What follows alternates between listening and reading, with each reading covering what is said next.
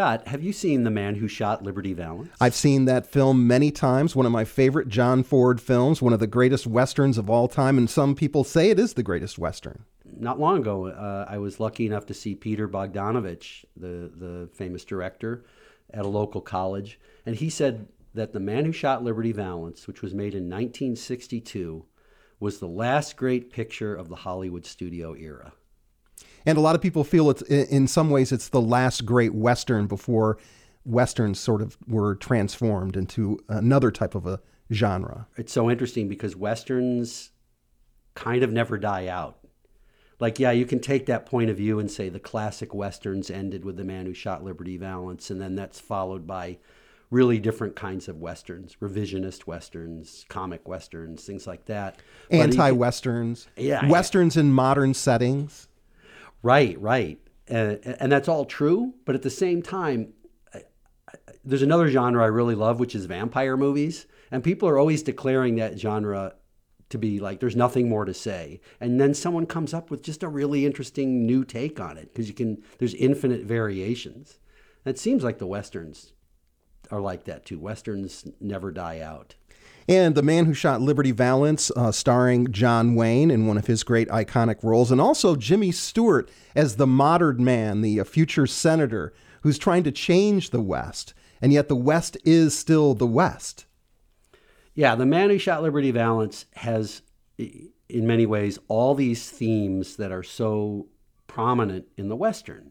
I mean, the Western, in many ways, is, a genre that kind of defines, it's sort of the American story, even though it may not always be accurate.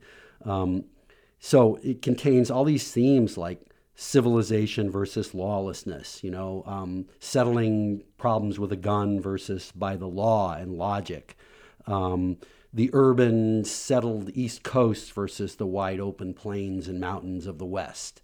That's all in there. Yes, and The Man Who Shot Liberty Valance also has that great line about print the legend. Yeah, and I think John Ford has that line. So the without giving too much away, in Liberty Valance, the title is like, who was the man who shot Liberty Valance, and we learn a sort of one version of the story, and then the editor of the local newspaper in this western town of Shinbone says, when the legend becomes fact, print the legend. And in a way, that's John Ford, the director, is saying, this is what Westerns are all about. They're telling a story that appeals to people, that allows us to see ourselves a certain way, but in many ways, it's a legend. It's not the truth. Now, let's go backwards a bit. Westerns were some of the first films that were even made. Westerns were arguably the first true American genre. The movie you can go back to is The Great Train Robbery, 1903, Edwin S. Porter. And many people call that the first real movie, not that there weren't other movies made, George Méliès and the Lumiere brothers and others who were making these movies, but they were these little things and they weren't edited the same way. The Great Train Robbery is the first movie that goes back and forth between different locations and has parallel action, and in a way does just what movies do now in a more rudimentary way. It's a short film. It's like 15 minutes long. But in many ways, it's kind of the first movie, and it's a Western. And Westerns were then the dominant genre in American cinema for a good 50 years. Until the 1980s, more Westerns had been made than any other type of movie. They were just all over the place. Hold it! Whoa, steady, ho, ho.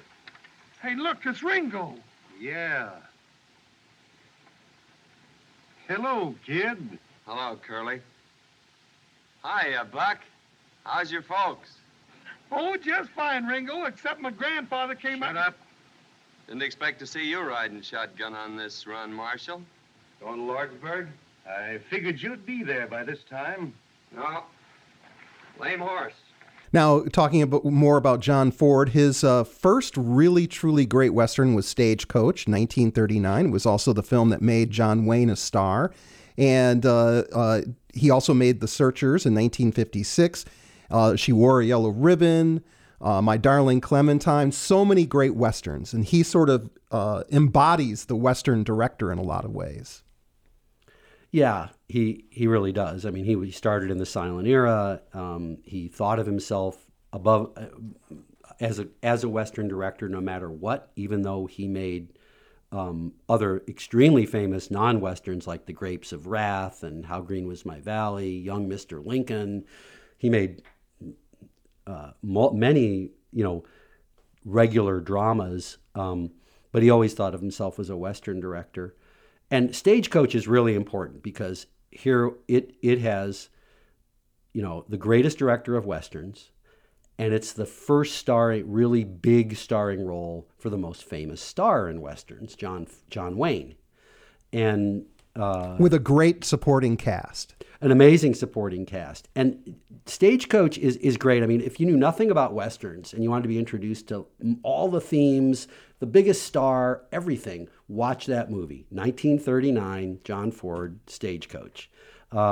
It has, all the themes of wagon trains, the westward movement, Native Americans, which we can talk about maybe later about that. The portrayals of Native Americans, always referred to as Indians, is generally negative in movies until we get to more modern times.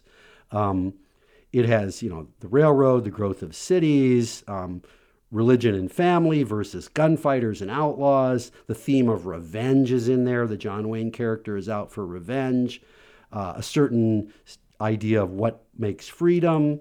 And then really the stereotypical portrayal of characters, not just Indians, but men and women. John Wayne is wooing the main female character who's basically a prostitute. The stereotypical portrayal of women in Westerns is that there's basically a duality. They're one of two things. They're either the good domestic wife who represents civilization and the family, or they're prostitutes or something like that who are part of the lawlessness. Saloon girls, bartenders. Right. And the Westerns, I mean, if you're looking for feminist films, you're going to have to look for there aren't many in Westerns because women are rarely the heroes. They can be very important characters. But yeah, so in this one you have John Wayne. He's a gunfighter. He's a good guy, but he's escaped from prison for, we won't go into the reasons, and he's out for revenge on the people that killed his brother. And then Claire Trevor is this prostitute who's been run out of town, along with another character, Thomas Mitchell, who's this drunken doctor with a heart of gold, who's been run out of town. Which is another typical character in a Western, would be the drunken doctor or just the town drunk. Right. And The Man Who Shot Liberty Valance, it's the drunken newspaper editor. And then you have another woman who's the counterpart to Claire Trevor, who's a soldier's wife, about to be a mother. She's pregnant. She gives birth during the movie. She's a little snobby and doesn't like the prostitute woman until she helps her in her birth, and then she changes in the movie. You have the sheriff. You have a character who's comic relief. You have this dangerous Southern gambler character. You even have the bad capitalist. You have this banker who's run away from the town because he's stolen all the money from his bank. So you got all the stereotypical characters, but it doesn't feel stereotypical. It feels like a really authentic drama. And then it's shot by John Ford, who is a master of shooting a film, the Western genre, within the film of the Western genre. And he did it so effectively when Orson Welles made the transition from the theater to cinema when he was preparing to make Citizen Kane. He watched Stagecoach over and over and over again because he thought it was the perfect film. That was the biggest influence visually on his film, on Citizen Kane, was Stagecoach. I didn't know that. I didn't know that he specifically watched Stagecoach. That's only 2 years before Citizen Kane.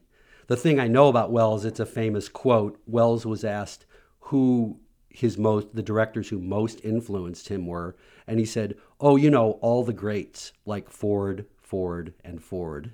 So let's talk about the portrayal of Native Americans here. Yeah, it's bad. I mean, first of all, Native Americans are rarely portrayed by Native Americans. They're generally portrayed by white actors in essentially red face, like the stereotype of doing blackface to represent African Americans. A lot of times they're not even characters. They're just abstract people that are attacking the main characters. That's what it is in Stagecoach. In Stagecoach, it's a wagon train. If you've got a wagon train moving across the plains, it's going to get attacked by Indians. And that's what happens in Stagecoach. And so there's a shootout. You know, that's the entertainment that was expected by audiences. I guess fortunately they don't get to the point where they're portraying them as characters, because that's almost always negative. Sort of there's three ways that the Indians, in quotes, are portrayed. One is as the primitive savage, violent, incapable of being civilized, that are attacking and are violent. The other is the noble savage, which is they're still primitive, but they're uncorrupted by civilization, and they just sort of live off on their own and leave us alone. They're still, out there. And then the final is, I guess, the civilized, so-called civilized Indian. They've accepted the new way of life. They've maybe even, they're learning English. They've converted to their religion. They're becoming, and that would be referred to in racist terms as a good Indian, right? So, and that's basically it until you get really much later, the 60s and 70s, you start to get some positive portrayals of Native Americans, but often still portrayed by white actors. And then eventually, as we get now into the 90s and 2000s, you start to see movies finally with all Native Americans are only played by Native Americans. Smoke Signals in 1998 is written and directed by Native Americans. And we even have a great series that's going right now on Hulu, Reservation Dogs, which is everyone involved in the production is Native American. In closing, let's name a few other films. We talked about John Ford as a director in some of his great movies. What are some of the other great Westerns, David, and great directors of the classic Westerns? The classic Westerns, Anthony Mann made 5 movies with James Stewart. Bud Betticher made several with Randolph Scott. Howard Hawks made Rio Bravo and Red River. Now if we get a little later in time, Clint Eastwood, The Outlaw Josie Wales, and maybe his greatest Western, Unforgiven.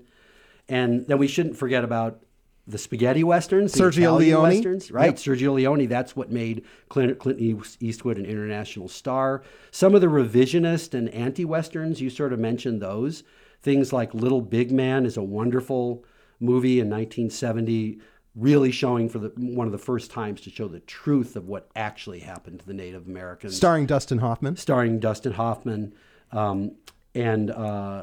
I love a movie called McCabe and Mrs. Miller, directed by Robert Altman with Warren Beatty and Julie Christie. The Wild Bunch, Sam Peckinpah, 1969. Yeah. And of course, Butch Cassidy and the Sundance Kid, 1969 as well. George Roy Hill, and also in terms of classic Western, Shane by George Stevens in 1953. The Magnificent Seven, John Sturges, 1960. High Noon, 1952, Fred Zinnemann. These are all great classic Westerns as well. This is the West, sir. When the legend becomes fact, print the legend.